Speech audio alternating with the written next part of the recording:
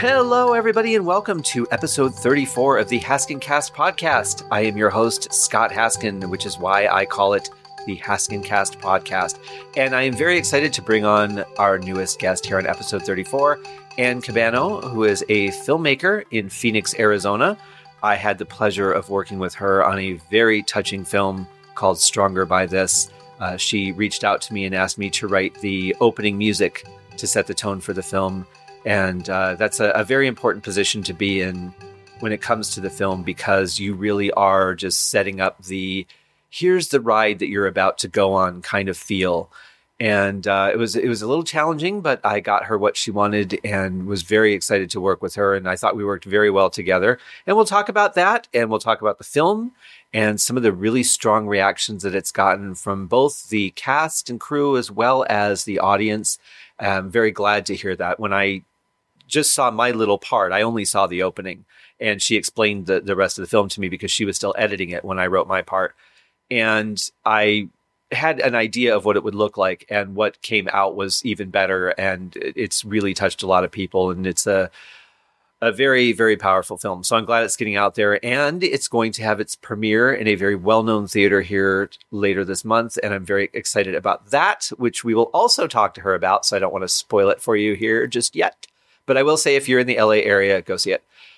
Let's see what's going on. I was invited to my first viewing of the show Absinthe, which is just outside of Caesar's Palace Hotel here on the Strip.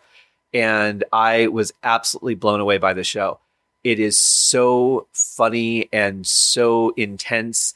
A lot of just roll with whoever's in the audience, whatever happens to be going on. Very alive. And I feel like if you go and see the show again, it'll be somewhat similar, but there will be some differences, because I have a feeling there's a lot of individualistic per show type stuff that goes on. A lot of the acrobatics and stuff that you would expect to see. It's a very small theater, and from the outside, it looks really small. And it's almost like you're walking into one of those Harry Potter tents, because when you walk in the door, it's all of a sudden much bigger than you thought it would be. But it's very cramped in the theater, which is the one thing I didn't like. The chairs are smushed together so that there's really no room, unless you're a very petite person that fits in that chair. You're going to be touching somebody.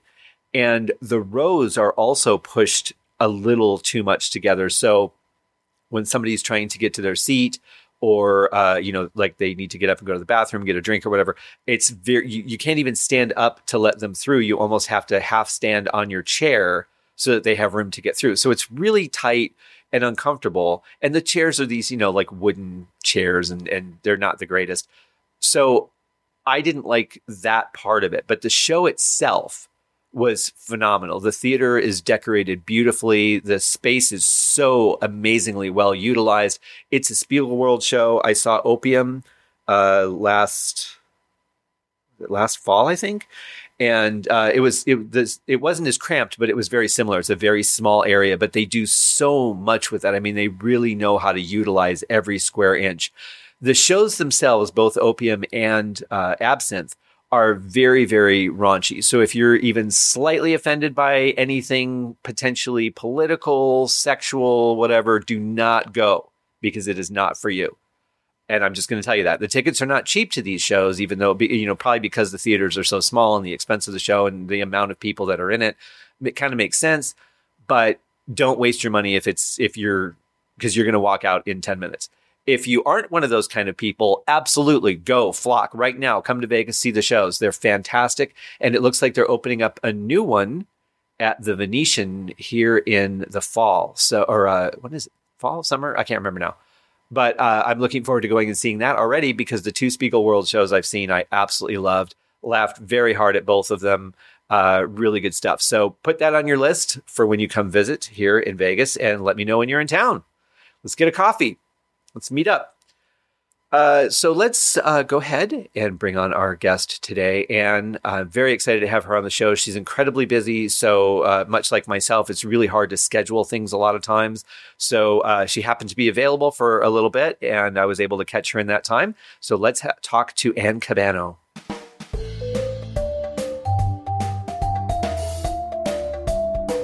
All right. Without further ado, let's bring Ann Cabano on the show. Ann, how are you today? Hi, Scott. I'm doing great. I'm doing well. Very glad to hear that. Yeah, I'm so happy to be sitting here talking with you. Well, thank you. I appreciate you carving some time out of your insane schedule to come and be on the show today. Thank you very much for the invitation. I really appreciate the opportunity to chat about whatever. And that's what we will chat about. I have to thank you because I was so honored that of all the people you could have asked to work on your film Stronger by This, that you chose me to do the opening music, because the opening music is such an important piece because it really sets the tone for the film, especially on a short film, because there isn't that much in length to it to where you can change moods a lot. Thank you. That was a big honor for me. I was so excited that you said yes.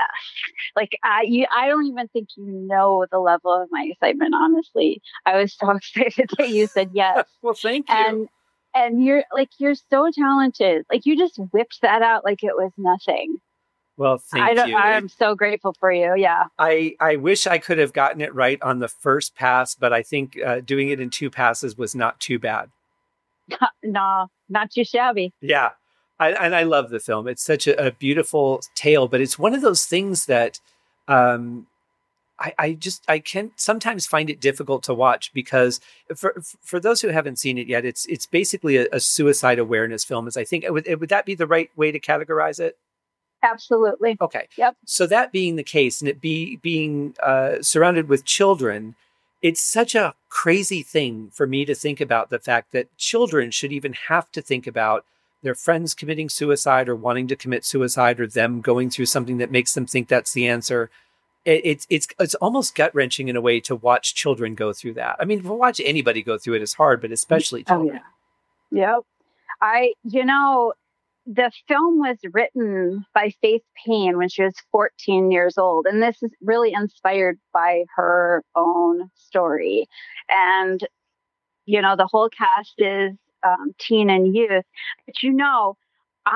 But we had a private premiere when the film was complete for the family and friends and cast and crew and whatnot.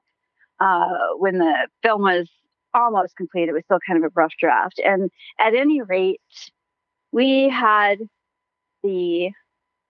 all of the cast come up, and the entire cast was youth. The whole cast is youth.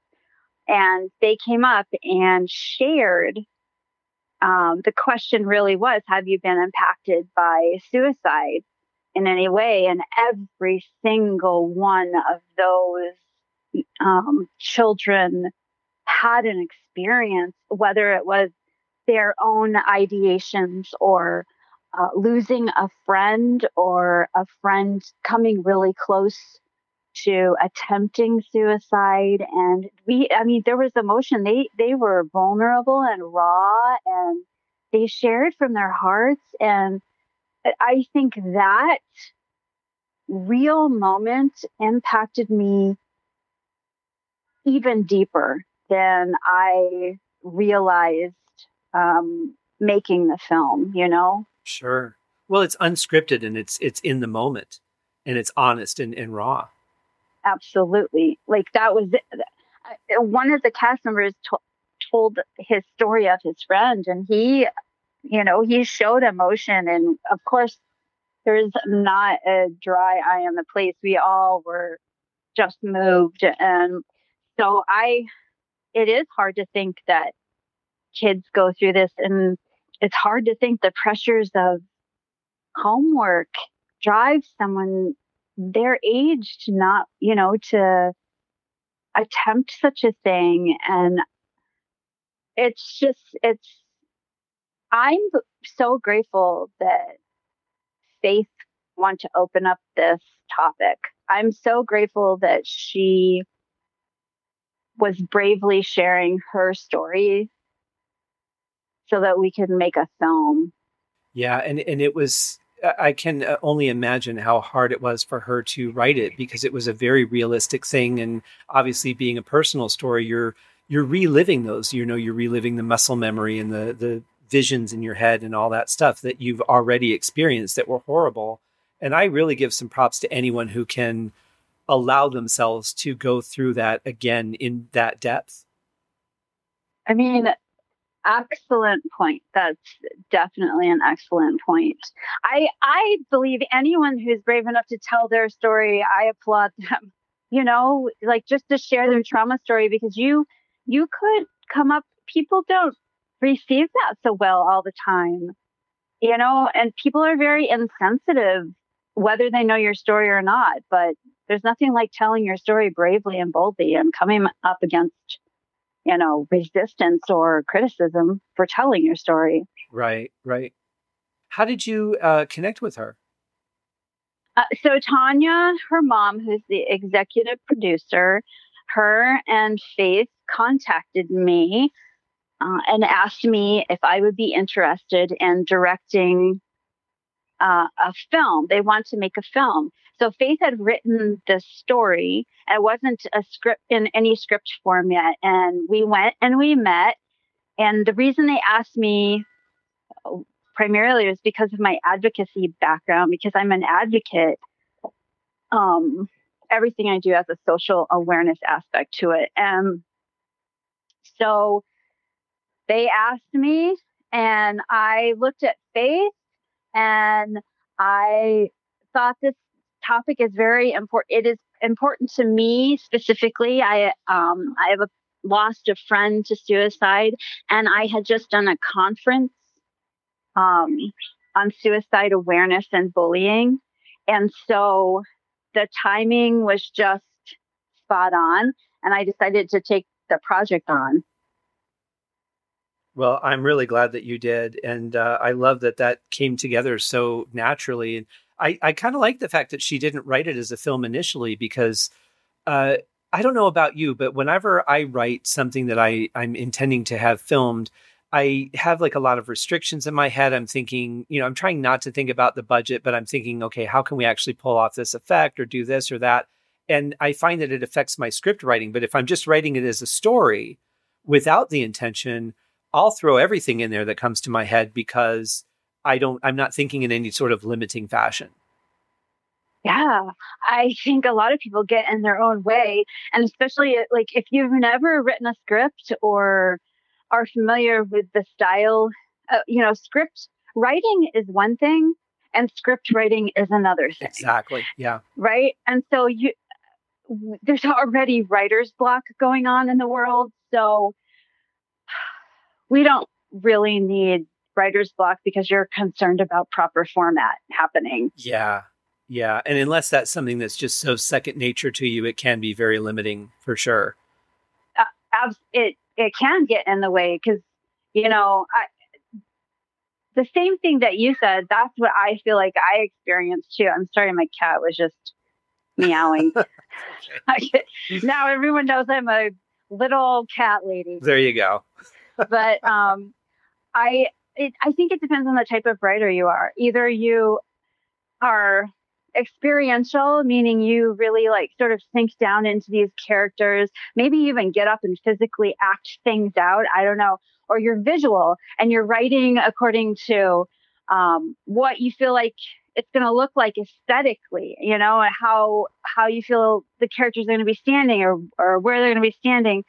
And then maybe you're not even writing about characters. Maybe you're not writing about people. Maybe you're writing about your own experience in the world. But I do know this. Writers always get in their own way. Oh, absolutely. And when I write, I was just realizing this. I tend to not really get too descriptive with my characters because I don't want to limit the casting either. Unless there's a specific need for somebody to be a certain race or a certain color, there's really no need for me to limit the film with that.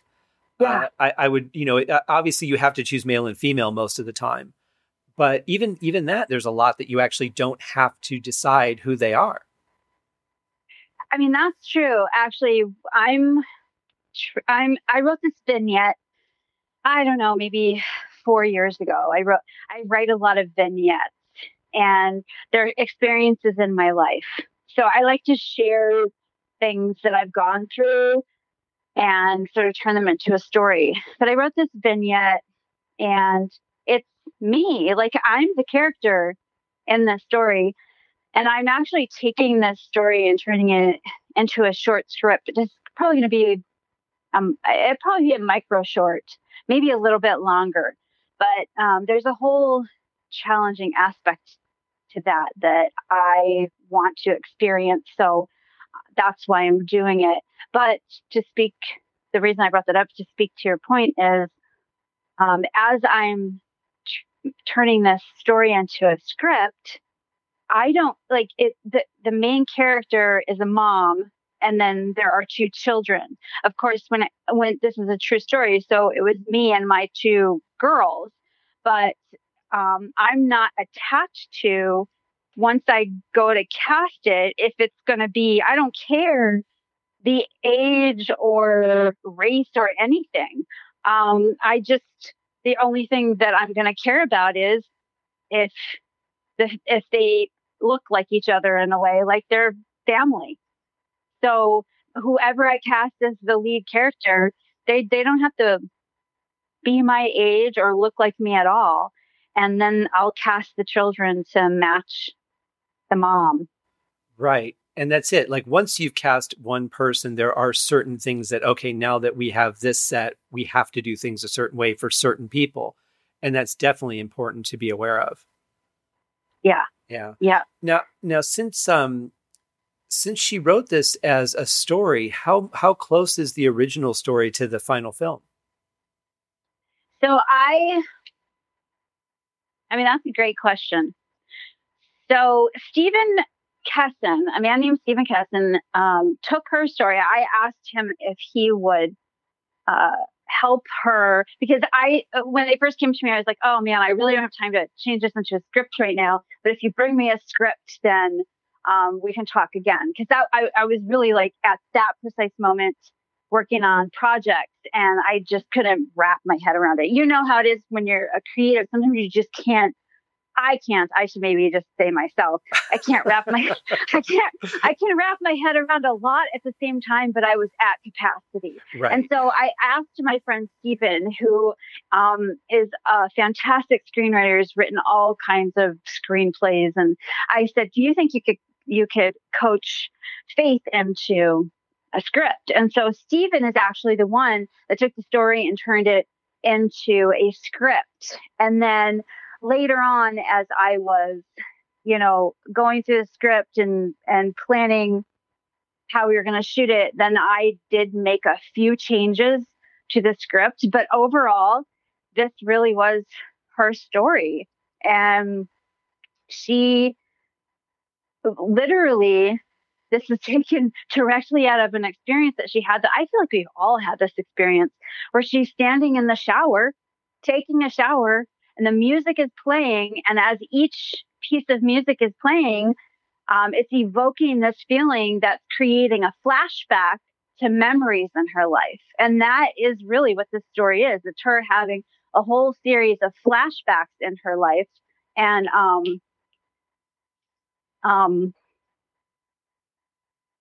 these flashbacks are her actual memories. Right.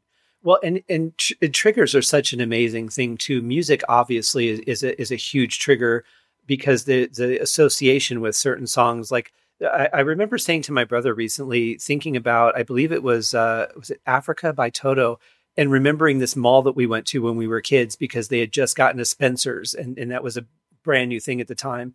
And I associate, like, I remember being in the car, and that was the last thing I was listening to as we left the car to go into the mall.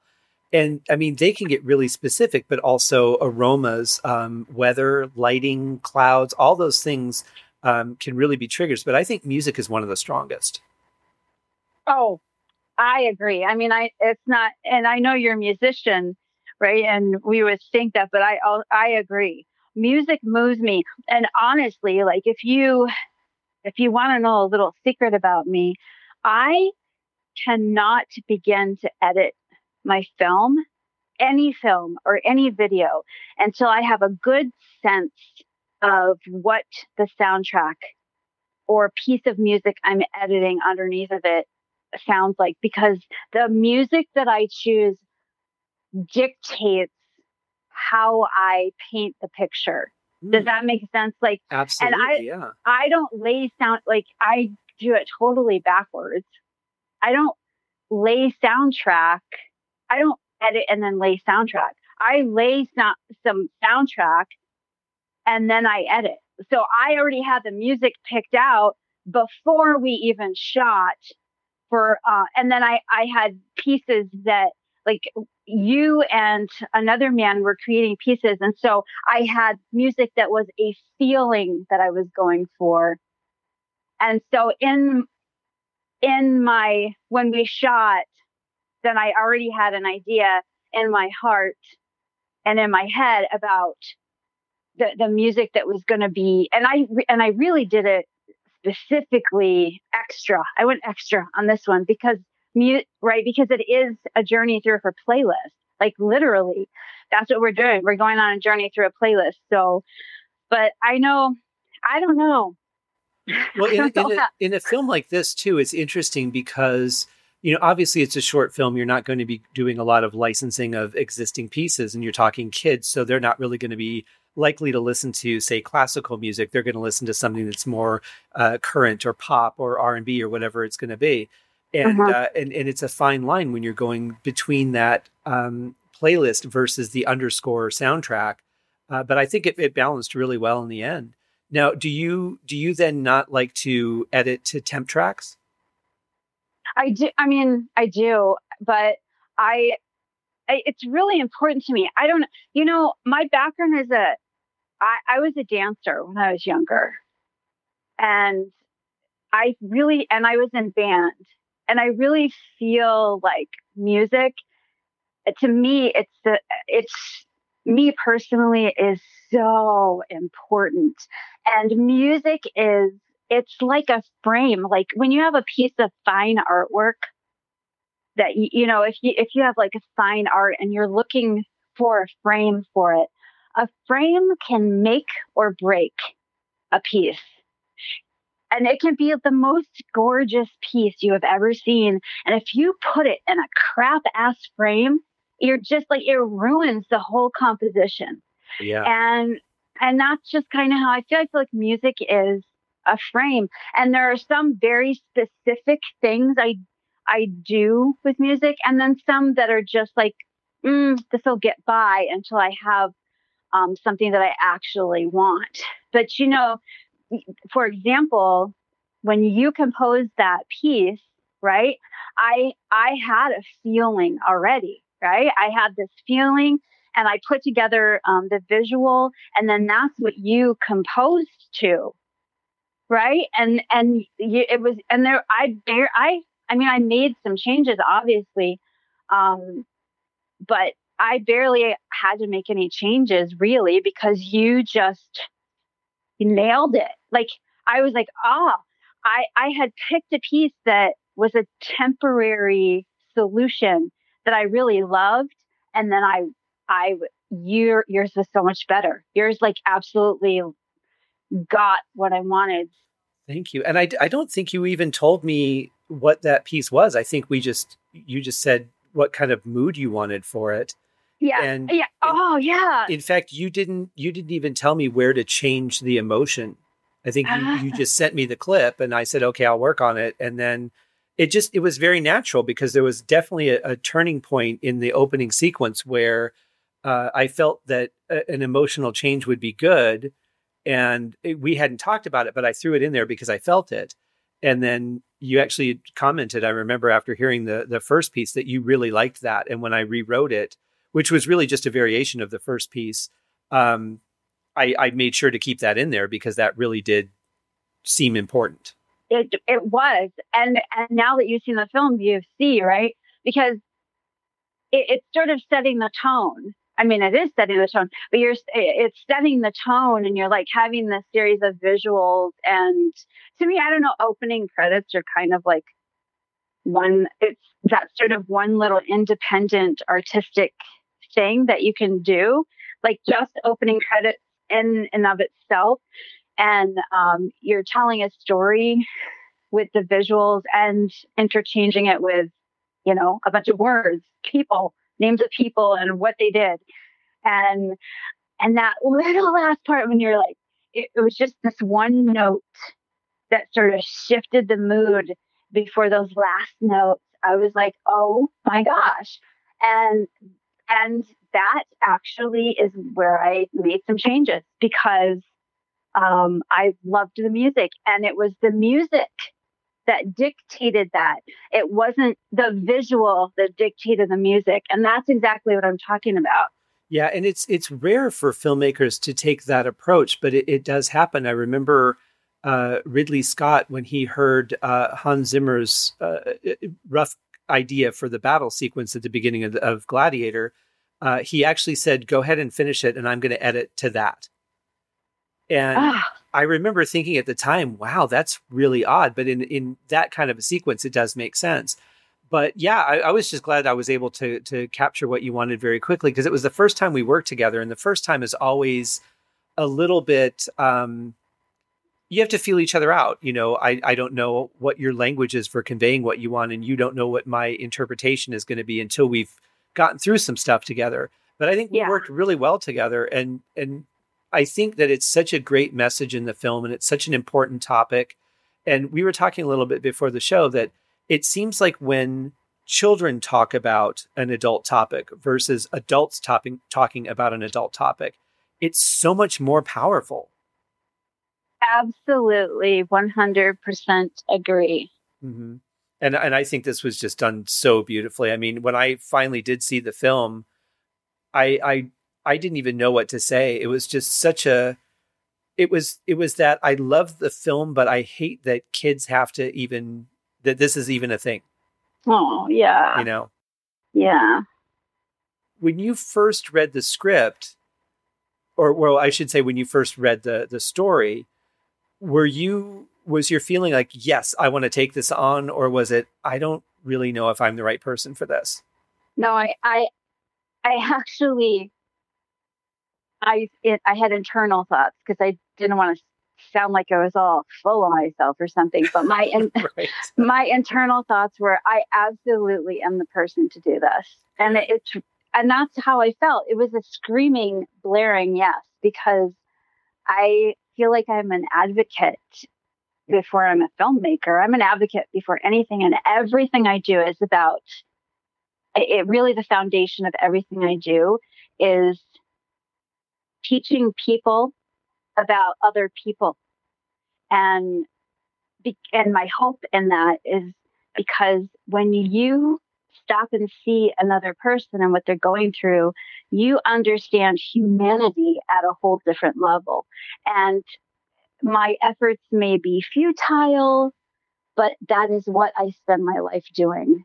Is I feel like I have a deep comprehension of the human experience. And I feel because of my holistic background that and the thousands of hours that I've taught in a holistic college and my private practice and I've done counseling and coaching for couples and families and individuals. I feel like I see people really deeply and I feel them really deeply. And my only hope in getting into film was that I could find some way to show other people what I was seeing. Mm-hmm. Yeah. And because there's not a lot of ways to really convey that, film is one of the best mediums for that. Especially if you're visual. I am a visual person anyway. I'm very visually, like I have to see it. That's how I learn too. I have to see it and I have to put my hands on it. And when I see it versus, like, if you try to educate me just with audio versus with visual, I would learn faster with visual than with audio. I even learn a lot of audio things better visually myself. It's interesting. Yeah. That's interesting. Yeah. Well, and because music has become such a visual thing now, especially those of us that work in home studios where everything's done on a monitor, seeing the waveform versus you explaining to me the hertz and all that of where the sound is, I can just see it and understand it much more quickly than I could by you explaining to me, now you don't want to go over here because this will happen. I can just see it, and it's Yeah. instant recognition. Uh, you are a tech person, though. I mean, you said earlier that you have all the apps on your phone. What are your biggest go-to apps?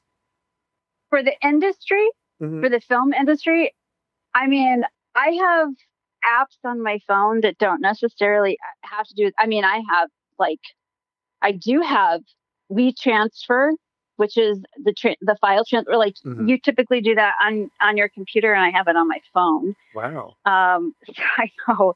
So I don't know if that's what you're talking about. I mean, I have. Well, I mean, do you use any scheduling software for your meetings or Oh, any, yeah. stuff Okay. like that? You see how I went twisted there? I'm like, I don't know what topic. I have a lot of apps. Maybe I want to tell you about them, and maybe I don't. That's what I feel like I was just saying. I do. I have apps like I have. I feel like you can do so much from your phone, but I access my website through my phone. I access I have a scheduling system called Acuity, which is bomb.com for my private clients. And I'm totally hands off, and they're able to do their whole entire thing, but it's hooked up with my calendar, which it automatically updates my calendar. But one of the biggest apps that I use on the computer and on my phone, actually, that crosses over everything I do, is a project management tool called Airtable. And if I didn't have Airtable on my in my life, I don't know what I did before Airtable.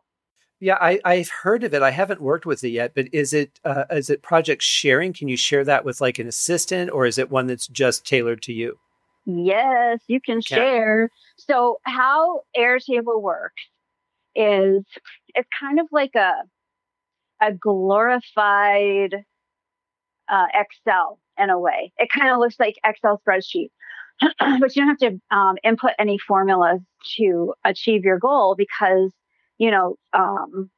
it's much more user friendly. You don't have to be that tech savvy, and there are what is called, well, first you have your base, which is a file, and then you have oh gosh, what now I forgot what it's called. So they're different divisions. I have one for Ann Cabano Films. I have one for the Just Be Love project. I have one that is just my private one. And then under each one of those, you have a file. So Ann Cabano Films, I would have Stronger by This is one of the files. And then Moving Ashley, which is a film I was assistant director on, I have a file. And then the project that I'm working on right now, there's a file. And then 3 other projects that are documentaries that take way longer, there's a file for each of those. And so I can invite someone in to a file, or I can invite someone into the whole table. So they could come into Stronger by This, or they could come into the entire Ann Cabano Films collection. Gotcha. That sounds pretty good. Yeah. I think there was something that it wasn't quite like that, but I remember when Dean Ogden and I were working on the Rebel Creative podcast, we had started, I can't remember what the app was that we were using, but it was very task oriented, and it was kind of okay, I did my part. Now I can pass the task over to him for his part. And the problem with it was really just the users, because we would do the things and then we wouldn't update the app. Oh, and yeah. so then he would go in, or I would go in and update 15 tasks and then dump it all on the other person. It didn't work because of us, because we weren't on top of it enough. But I love the concept of being able to keep everybody in the loop, sharing that way. And, the fact that you can control what they can see and what they don't, that seems like a really good thing, especially in today's world of technology. Yeah. You know what? I love it. And this is there are a lot of project management tools out there that are really advanced. There are high dollar ones. There are median level ones. There are low level ones. And here's the thing, Airtable has the option for different levels, but I have never even gotten past the free level. And Wow. I live by this. I live by Airtable. It's a place to dump. You can dump all your thoughts, and then you can organize your thoughts into different tabs. And then in the tab, you can organize it into different columns.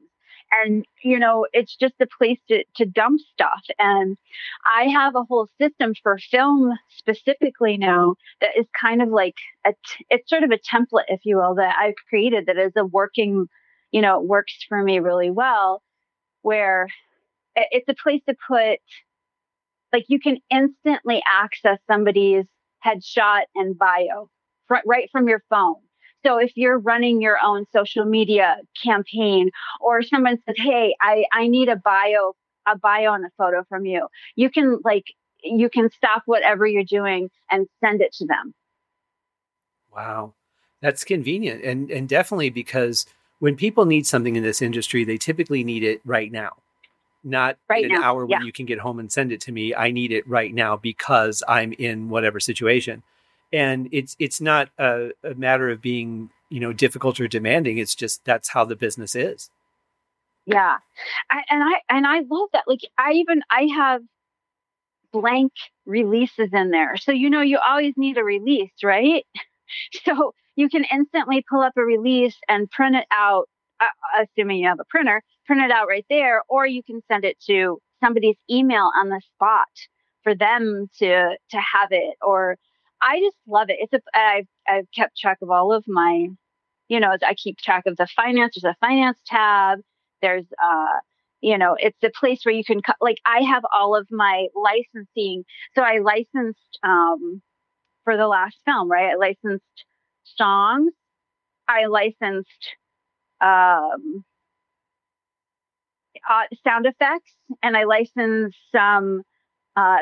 There are a couple of stock footage shots that my drone people weren't able to capture on a moment's notice that I needed them. Right. And so I just went and grabbed a couple stock footage visuals that worked for what I needed. And, I have it. I can access immediately wherever I'm standing. As long as I have my phone or computer, I can get the information immediately. Sure. And I like that. I like that a lot. And a lot of times too, while you're on a production, emergency things will happen, and you'll have to get help from an additional person or people, and you can just add them right onto your list of crew right from the app.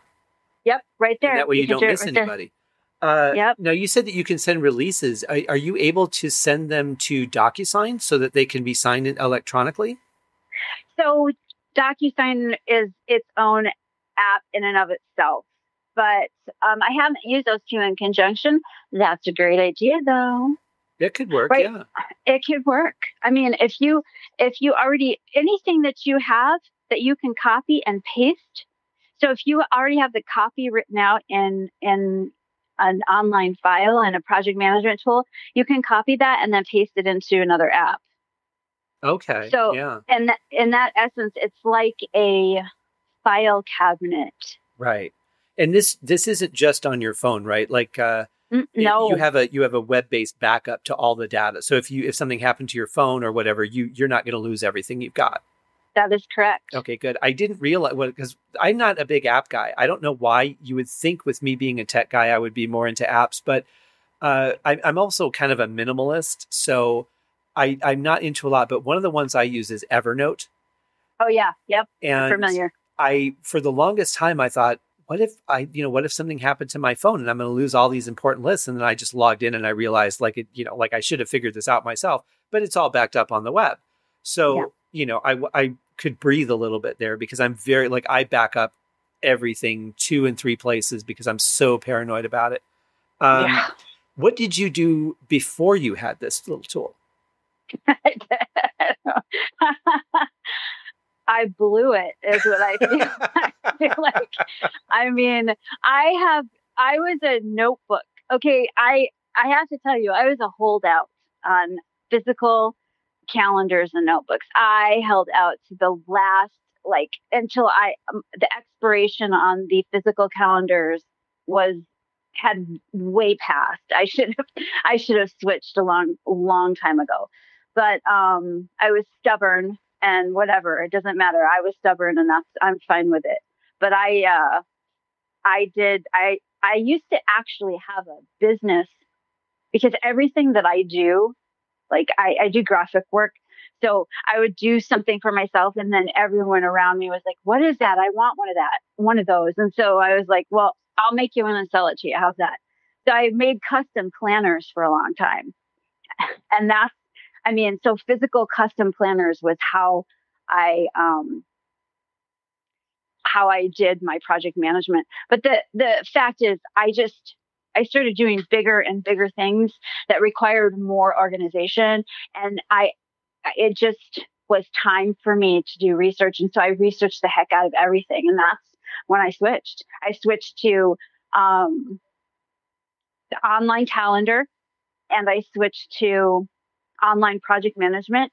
And I'm glad I did, because I've gotten better. I'm much more organized. So, and you've grown too. I mean, the things that you're doing aren't just little projects anymore. You're working with lots of crew and lots of different people. It's a lot to coordinate. So it's really good to have the ability to do that and not wonder, okay, where did I put my notebook? Oh my God, I left my notebook at the restaurant we were shooting at, or, but were you a legal pad person? Do you like that feeling of crossing off a task after, like, physically scratching it out? Did you get some satisfaction from that?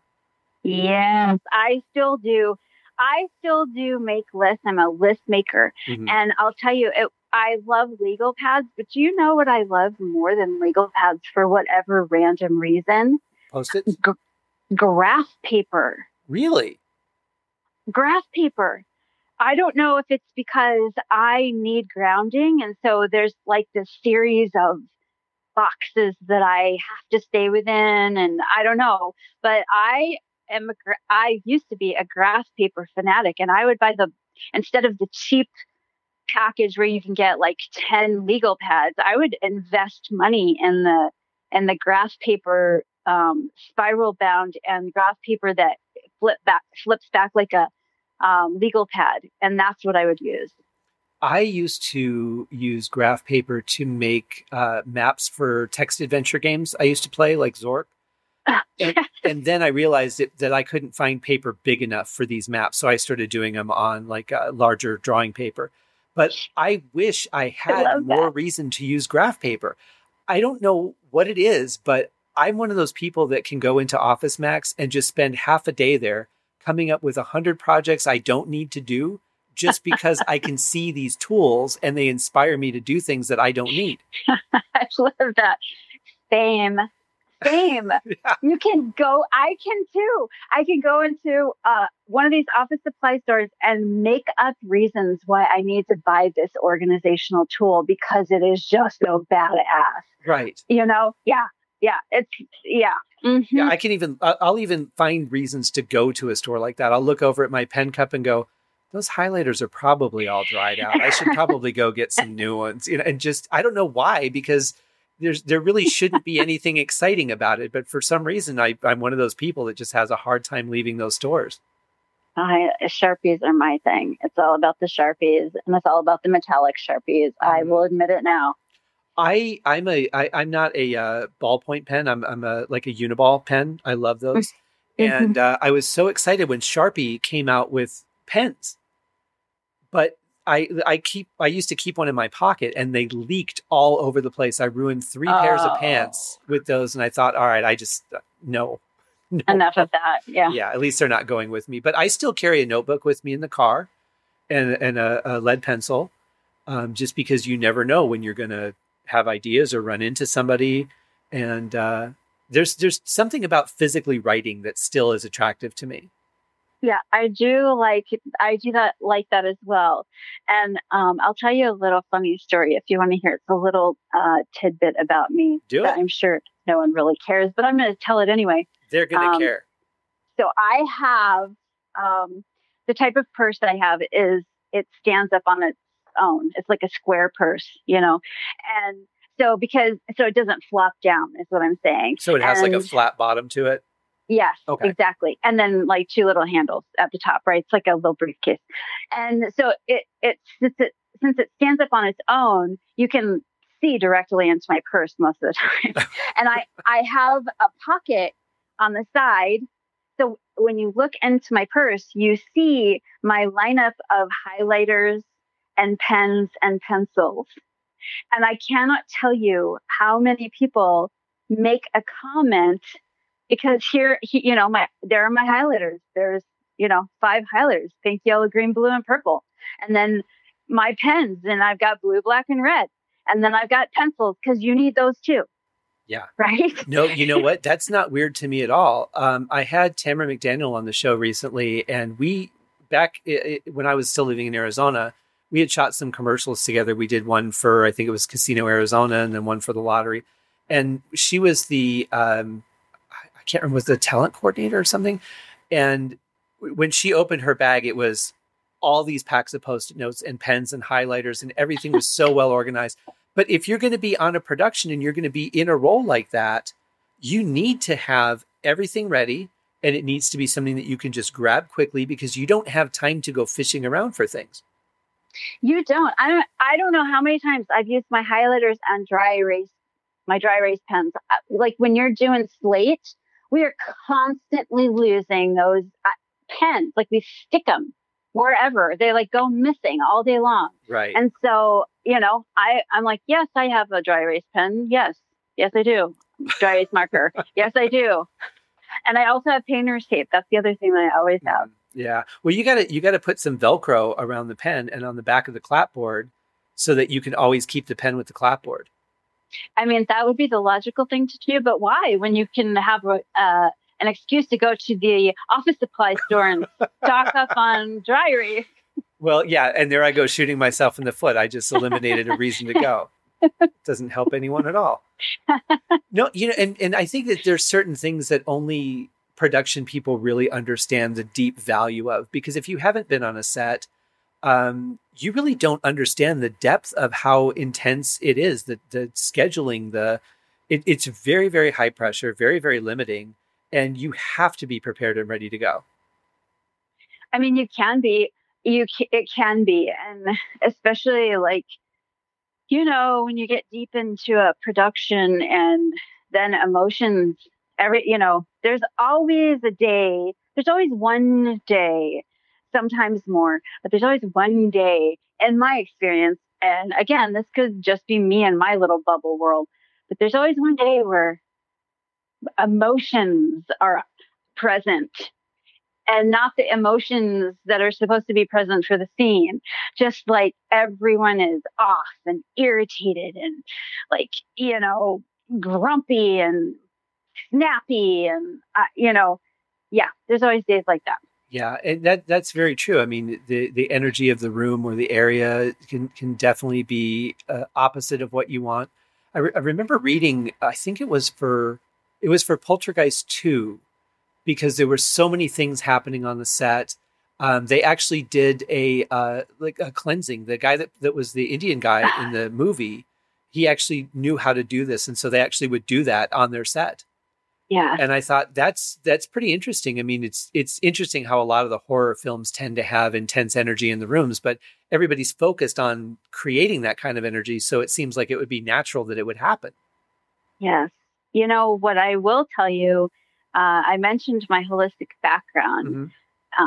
So I am a Reiki teacher. I taught at a holistic college in Tempe for about 12 years.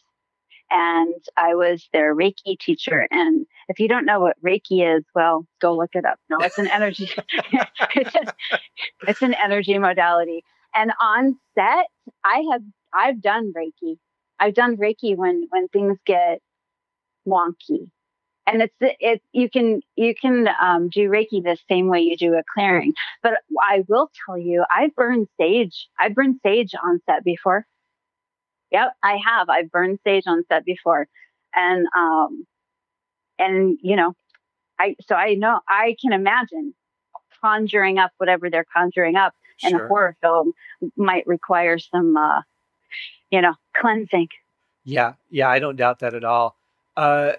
So I want to talk about your other project, because one of the things that I love about you is that everything you do has a bigger purpose, right? It's not just about, I want to shoot a film and edit it and, get musicians and actors and all this stuff. Everything that you do has a higher value to it than just something for fun. And so could you tell us about the Just Be Love project? Yeah. I thank you for saying a higher value. I just feel like it's my purpose. Everything I do And has, I don't want that to yeah. sound religious, because a lot of times when you say No. things like that, people get a religious connotation. I mean it in the terms of, it's not just about having an enjoyable film. It's about inspiring people or awareness, or, there's always an underlying cause. Yeah, well, and to me, there's nothing wrong. I feel like this is my divine purpose, and so for me, I feel it's appropriate to say a higher purpose, because I do feel like I was put here on this earth, and I don't know how the rules. I don't know how it works. I didn't do it. All I know is I'm here, and I feel like I was put here to do this, and so yes, I consider myself a love warrior.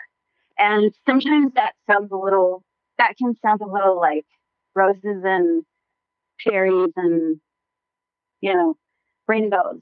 But as we all know, love isn't roses and cherry and rainbows. Love is messy, and love is work. And there's a lot more to love. I personally feel like the motivation of every human being on this planet is because we want to be loved, and we want to love others, and we want to be seen, we want to be heard, and we want to connect to other human beings. And so I am a social awareness advocate. That's what I am first for everything. And the Just Be Love project is just another iteration of some other projects I've done previously, um, but in a different way. And the Just Be Love project really is about it's about educating people about other people. It's about having the tough conversations that we don't want to talk about, or that are hard to talk about, or that are taboo to talk about. And it's not a political platform, although it seems to me advocating for humanity, people make it political. But I'm about, I mean, you may say I'm a dreamer, but I'm about connecting humans and teaching people how to connect with other humans, and teaching people about it's okay to be a human. It's okay to have feelings, and people aren't alone in their trauma responses, and people aren't alone in their pain bodies, and people aren't alone. And I think opening up conversation, when someone bravely shares their story, they automatically give other human beings permission to share their story. And I feel in storytelling, that's how we heal. Telling our stories, it's not the same as being stuck in a story. Telling your story is taking action. Some people are verbal processors. I'm one of them. And what that means is the healing aspect of telling your story not only begins to move the energy that is stuck in your body, but it also begins to move the energy of other individuals, because we are social creatures. We're designed to be interactive. We rely on other people. And even if you are like the most independent person on the planet, you tell me you don't rely on other people. That's not even the truth. Like, you do. Unless you make your own clothing, make your own food, build your own house, grow all the supplies to build your house with. You know what I'm saying? Like, you're not. I think that we tend to take things for granted that aren't in front of our face. We expect to go to the store and they're going to have food there for us to buy, or they're going to have clothing there for us to buy. And I used to do, and I really do need to get back to this, but I used to do a gratitude journal where I would take one thing every day and think about not just how I might enjoy it. Take like a box of cereal, and you think, okay, well, I like this cereal. It's good. I like it with milk or however. But then think about the people that manufacture it, and then the person that manufactures the container, the delivery system to get it to you, and the people that stock it on the shelves at the store. But then you go back further to the people that actually go out into the world and pick the things that end up in that cereal. And then the people that manufacture the machines for the cereal to be processed. When you really think about everything that's involved in every single product that you buy, it's really hard not to appreciate how it ends up on your table. I would hope so, but that's not the case for everyone. But, Sure. Yeah. I would hope so. You know, I, I just, I just dream of a world where I can help one, even if it's just one individual, have a new lens of perception. Yeah. Because there are plenty of reasons already existing for us to be separate. There are plenty of reasons for us to be divided. There are plenty of reasons for us to hate other people, right? And I would love to see a world where we might have more options and opportunities and excuses to love other people instead, because I feel like it's a better world that way. Well, I think we do have those opportunities. I think that we tend to just overlook them because we don't want to get involved, or we can't be bothered, or, there's something else I'd rather do, or I would rather, be at home and watch a movie or whatever it is. I think the opportunities are there. I think it's changing our perception and recognizing not just that the opportunities are there, but why it's important to get involved and do something that changes someone's life. It doesn't even have to be a difficult thing. It can be a simple thing that just, exactly, makes someone happy. Exactly. I'm in total agreement with you. So is it that, what does the project do to make that happen? So what we have done so far, and just like any business, you sort of start with one vision and it evolves a little bit. But what we've done so far is we've had conferences. So we've had talks, we've had intimate talks, big talks. We've shown film. I've done spoken word. And the topics that we've covered are very difficult topics. So we've covered sexual trauma, trafficking, PTSD, suicide, bullying, adoption, Black History Month. I feel like there's so many other things that we can talk about, like within each of those topics. I have love talks we talked about. I had a man come on and talk about CBD and hemp and the legal use and the medicinal use of marijuana. And I had another woman come on and talk about privilege. And I had two women come on and talk about the title of the topic was Love in the Face of Hate. And it was their experience out on the campaign trail as Muslim women. And so these are the types of things that we're having talks about, and workshops. We've had people come and give workshops to help people. Addiction is the one we just did, addiction and depression, the whole addiction and depression and tools for healing. Oh, good. I love all these topics because they're things that we really need to have dialogue about. They need to not be things that people think, well, I really don't want to bother anyone, or I don't want to bring anybody down with how I'm feeling. We need to get past the issues themselves. And we're not going to do that if we stay bottled up and don't realize that other people are feeling the same way, and we can all work together to not feel that way anymore. And I'm not talking about people that have medical conditions, because there's a certain level of depression that really is a physical medical thing. And there's other kinds of depression, which is just people don't know how to problem solve and how to move past. It's easier to wallow in it. Yeah. Yeah. What I feel, this is my belief. My belief is our story is really just the vehicle in which we arrive at the feelings. And the feelings are the things where we all connect. And, for years when I was teaching every class, I felt like I was saying the same thing over and over. I think a lot of teachers feel that way. You just share the same lessons over and over.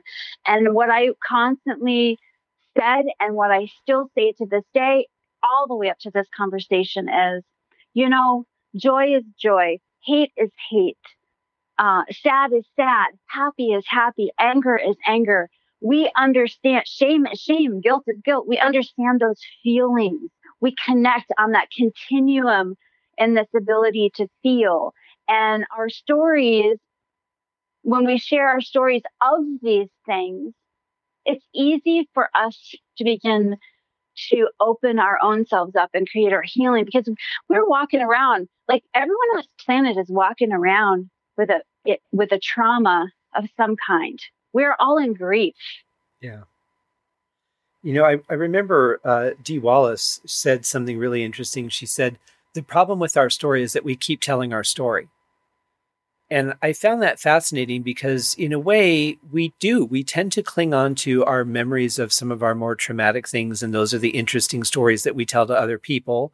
But when we do, we are really reliving that, and we're reliving it in our subconscious mind, in our muscles, in our body, in our thoughts. And then the visuals keep coming back. And you think about maybe a car accident that you were in.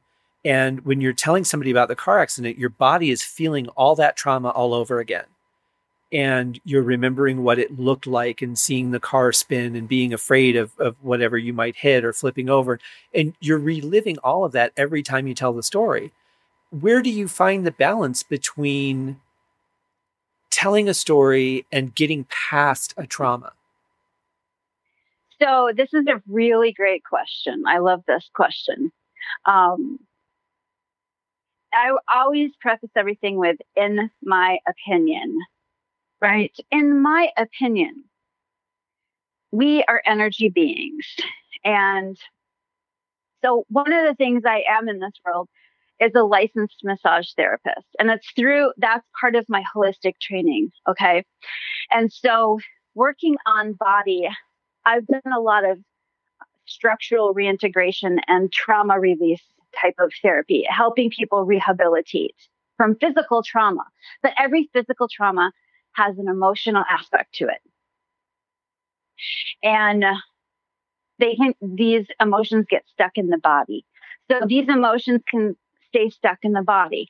And if you don't visit those emotions can make the body ill.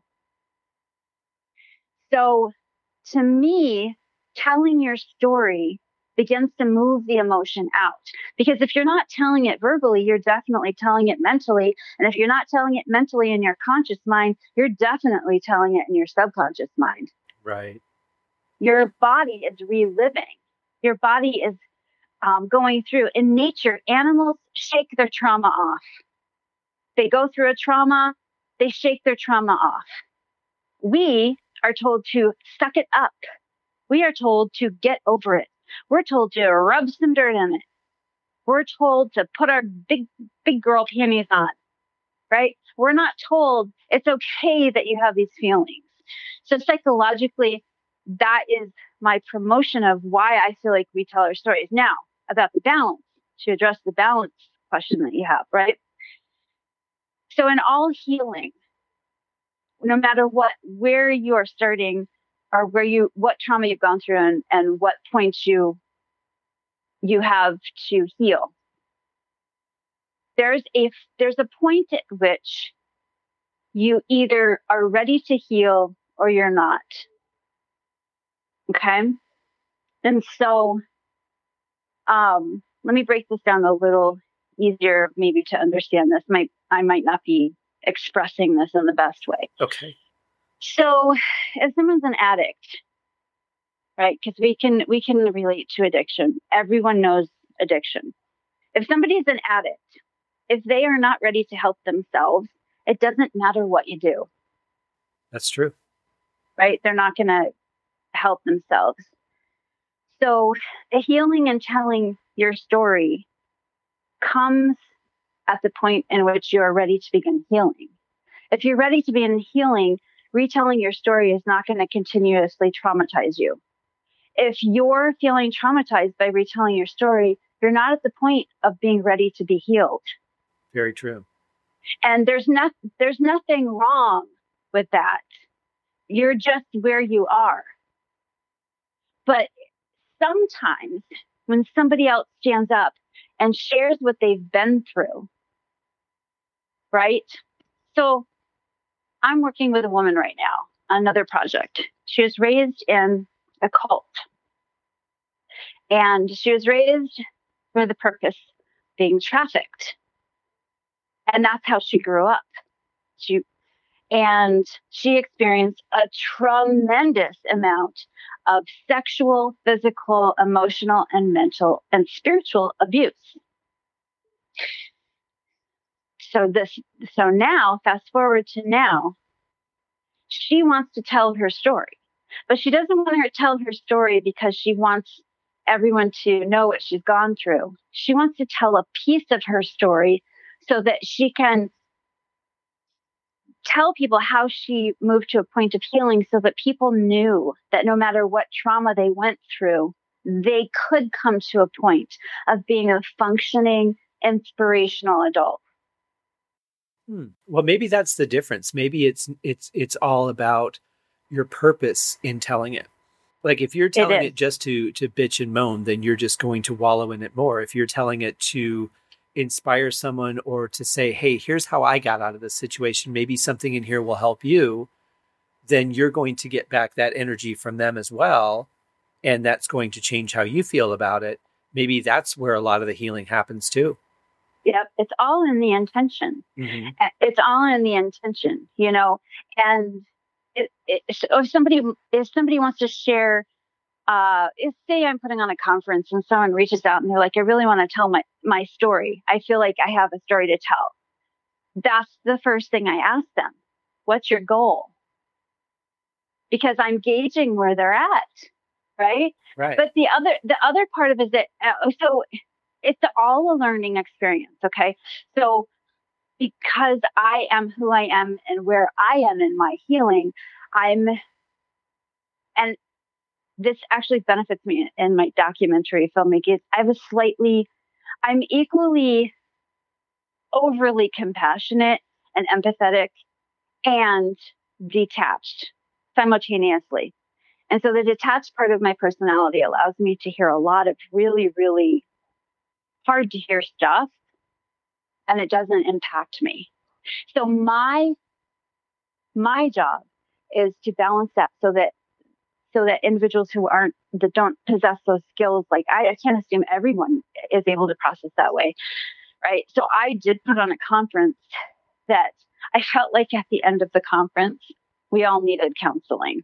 Wow. Okay. So I learned, I thought, I need to shift this. And so it became more of a balanced thing. Firsthand, I learned that you have to offer people a chance to breathe, a chance to integrate the information, a chance to verbally process or silently process the information that they were just given, and then offer them tools and hope and leave them on a positive note. And so when I do things now that are heavy, and I feel like everything I do has the possibility of being really heavy. Sure. Okay. Yeah. Like I just have to honor that fact, but that's okay. It's all right, because I've seen a lot of people experience healing. I mean, after every event, I get a flood of emails, text messages, Facebook messages of people that are expressing to me one little piece that they took away, or a bunch of pieces they took away, or one person or one speaker impacted them, and they begin to heal. It sparks. It plants a seed. And that's all you can do is plant seeds and then hope. Well, it's a combination of people coming across opportunities at the right time when they're ready to hear them, and when they're ready to accept that they can change things, or that they have more power than they think they do, or that they do matter. Because a lot of people just go around feeling like they're not important, that they don't have any reason to be here. Mm-hmm. And yeah. It's everybody yearns for having a purpose. I think that's a very natural thing, but people a lot of times don't find it. I hope I've never taken for granted that from a very young age, I've always known what I wanted to do. And it's had some variations, but a lot of people don't even find that sort of foundation in their life. They get into a job, and then that just becomes the thing that they do. And even when they hate it, Now they're making too much money. They can't really start over doing something else. And then they're like, well, I only have 20 more years until retirement. And it just becomes a motion of going through every day. And people, I think, just naturally want something better, even if they're not ready to admit to themselves that they've become complacent or should have tried harder or whatever they're going to tell themselves. But for somebody that comes to one of your seminars, they wouldn't be there if they didn't want some kind of improvement, if there wasn't something that yearned inside them to walk in that door in the first place. So I would imagine that there's already that feeling that they're looking for when they walk in your door. Mm-hmm. It's part of the reason why because you would say, why would you call this the Just Be Love Project? Right? The Just Be Love Project, and you're talking about all these other things. Right. But that's part of it. I have seen that people, why do you think it is that people respond to animal and baby things? Right? Memes with animals and babies, or little videos with animals and babies, or marketing with animals and babies. Why is it all that? Right? It's because there's a part of us that wants that innocence back. There's a part of us that can see unconditional love. We see unconditional love in both animals and babies. We see innocence in baby animals, right? And babies. And we want that because we walk around feeling, as a whole, our society, we walk around. We all go through heartbreak. I feel like our biggest, like every single one of us, the thing that really matters the most are the people that we love and lose. I feel like the biggest problems that we face are about being connected to other people. When you feel alone in your overwhelm of paying bills, or you feel alone in your overwhelm of homework, like talking about the kids, homework is one of the things. One of the cast members I just edited a little piece and put it up on social media of him telling his story of his friend taking his own life. And it was because he couldn't handle the pressure of homework. Yeah. That's just right? So sad. And I would imagine that there's a combination of things that led them to that point. Totally. Because obviously there's different skills that you can utilize to manage homework and things like that. And maybe they weren't taught those things, or maybe they weren't supported, or maybe it was one of those, you need to get in there and do this now kind of things that made it a very negative thing.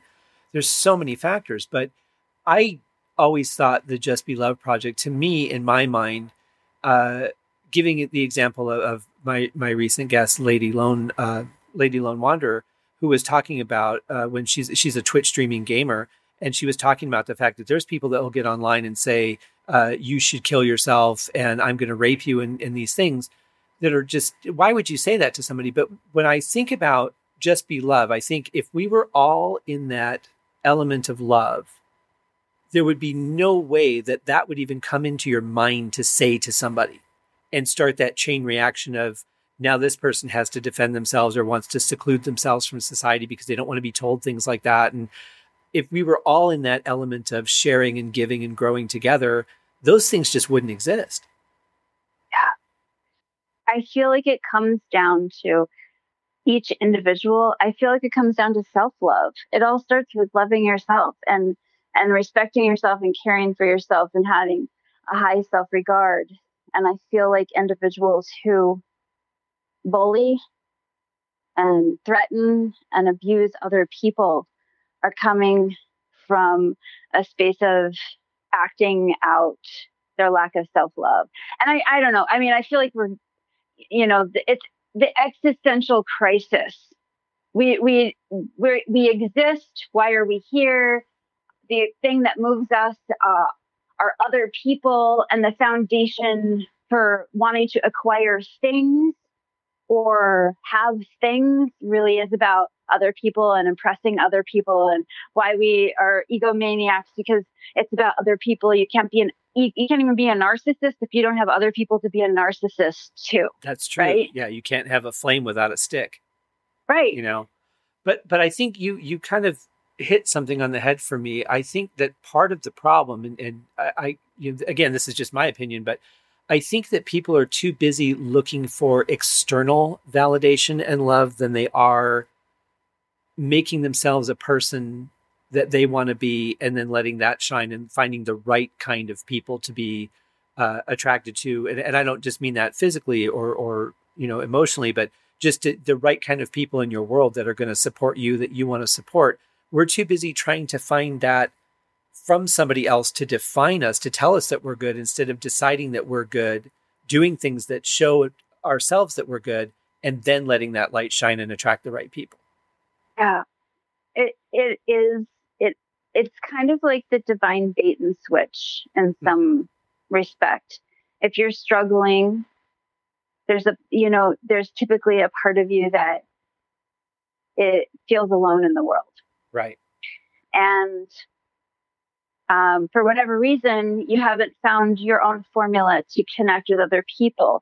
And this isn't about external. Like when I talk about understanding other people, what I'm really talking about is understanding yourself, right? So in our conversation before this, I use the phrase I use all the time: if you spot it, you got it. Right. Right. Mm-hmm. And so what I hope for people is that when they see an individual standing in front of a crowd telling a story about how they made this really shit decision and how it impacted their life, but how they're standing there now, or they experienced a trauma that they didn't have any participation in, and how they're standing before them now and saying, and you know what? I still have value. I'm still worthy. I'm allowed to take up the space I have in this world. And that's what I hope for you. You never know what little tiny seed is going to fall off. But what I do know is that my medicine in the world is about sharing our experiences and connecting to other people.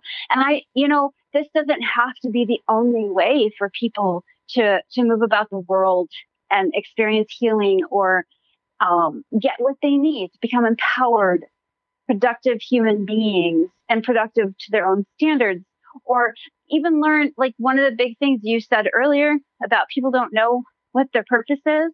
I don't know how many people walk around not knowing what their purpose is. And people ask me all the time, how did you know what your purpose was? You knew what your purpose was. Me, I was born into this world, and all I remember, this is a story that I remember from being a little child, is my grandparents.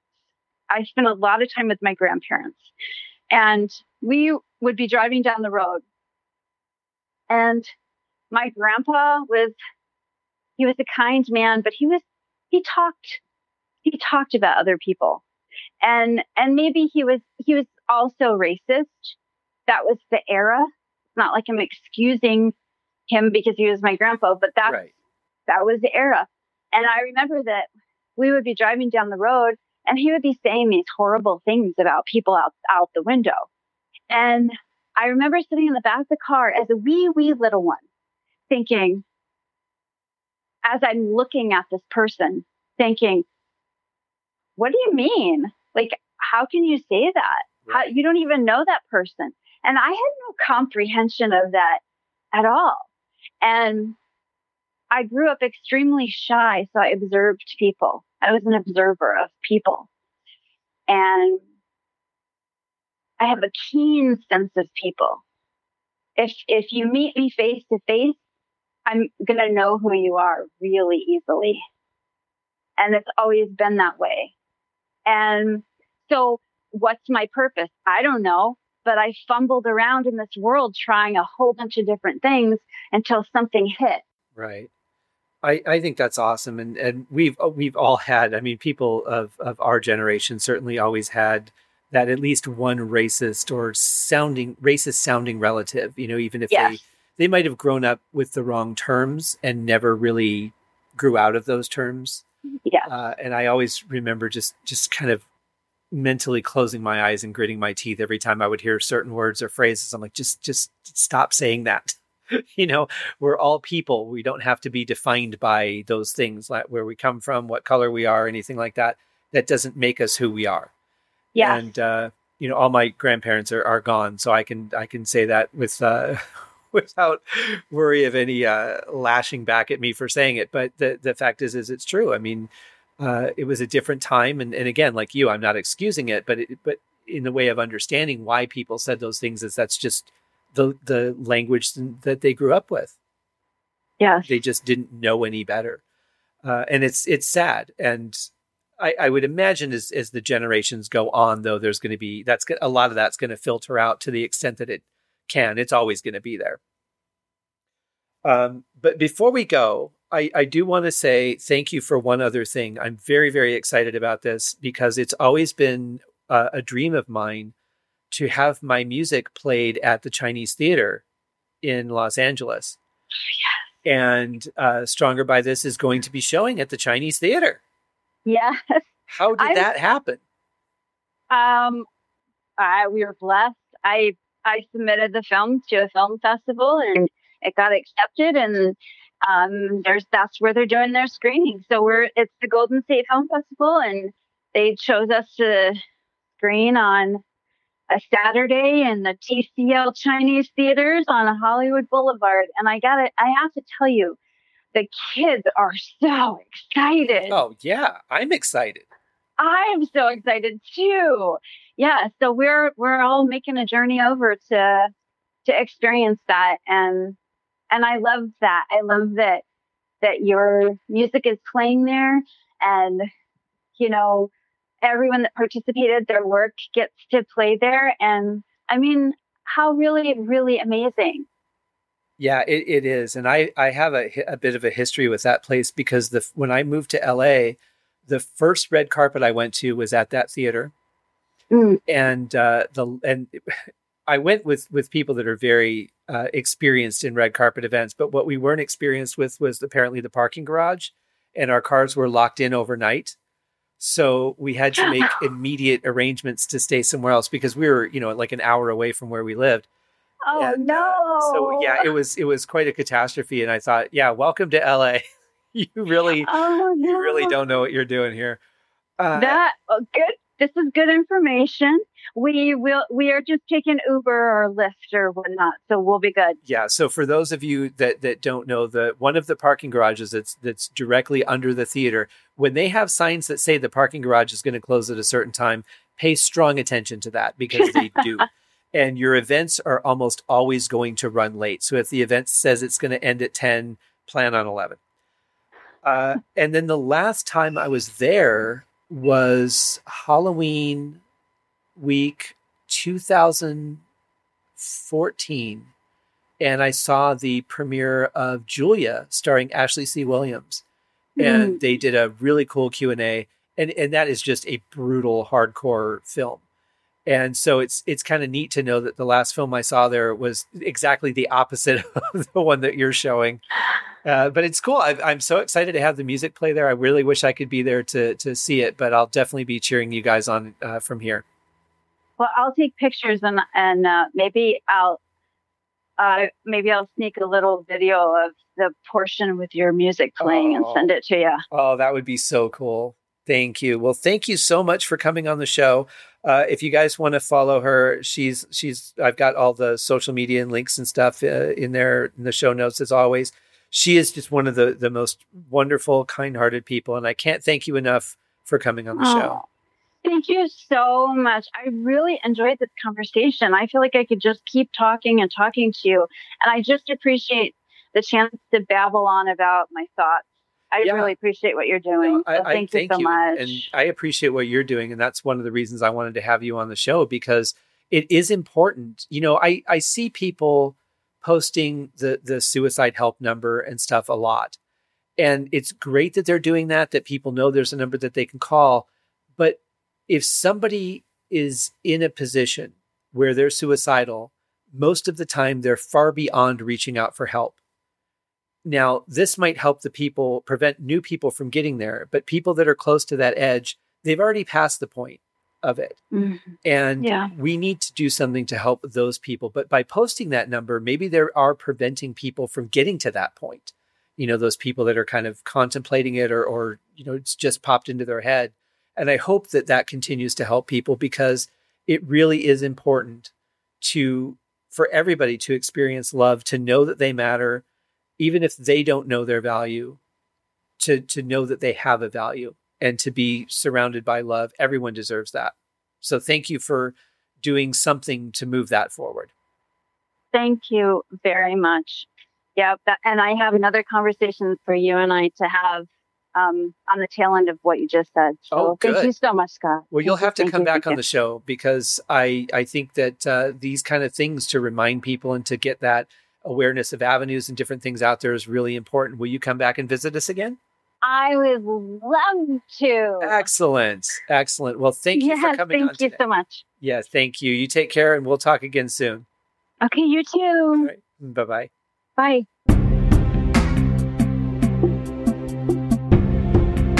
I've said it before, and I'll probably say it every time, but I just love people that want to do things to make the world better.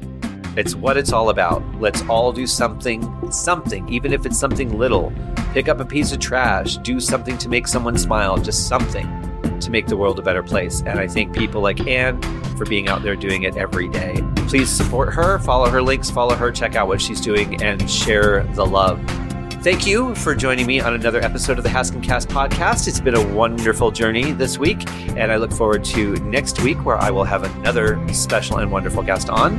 In the meantime, follow the podcast, like, share, write reviews, please, and have a wonderful week.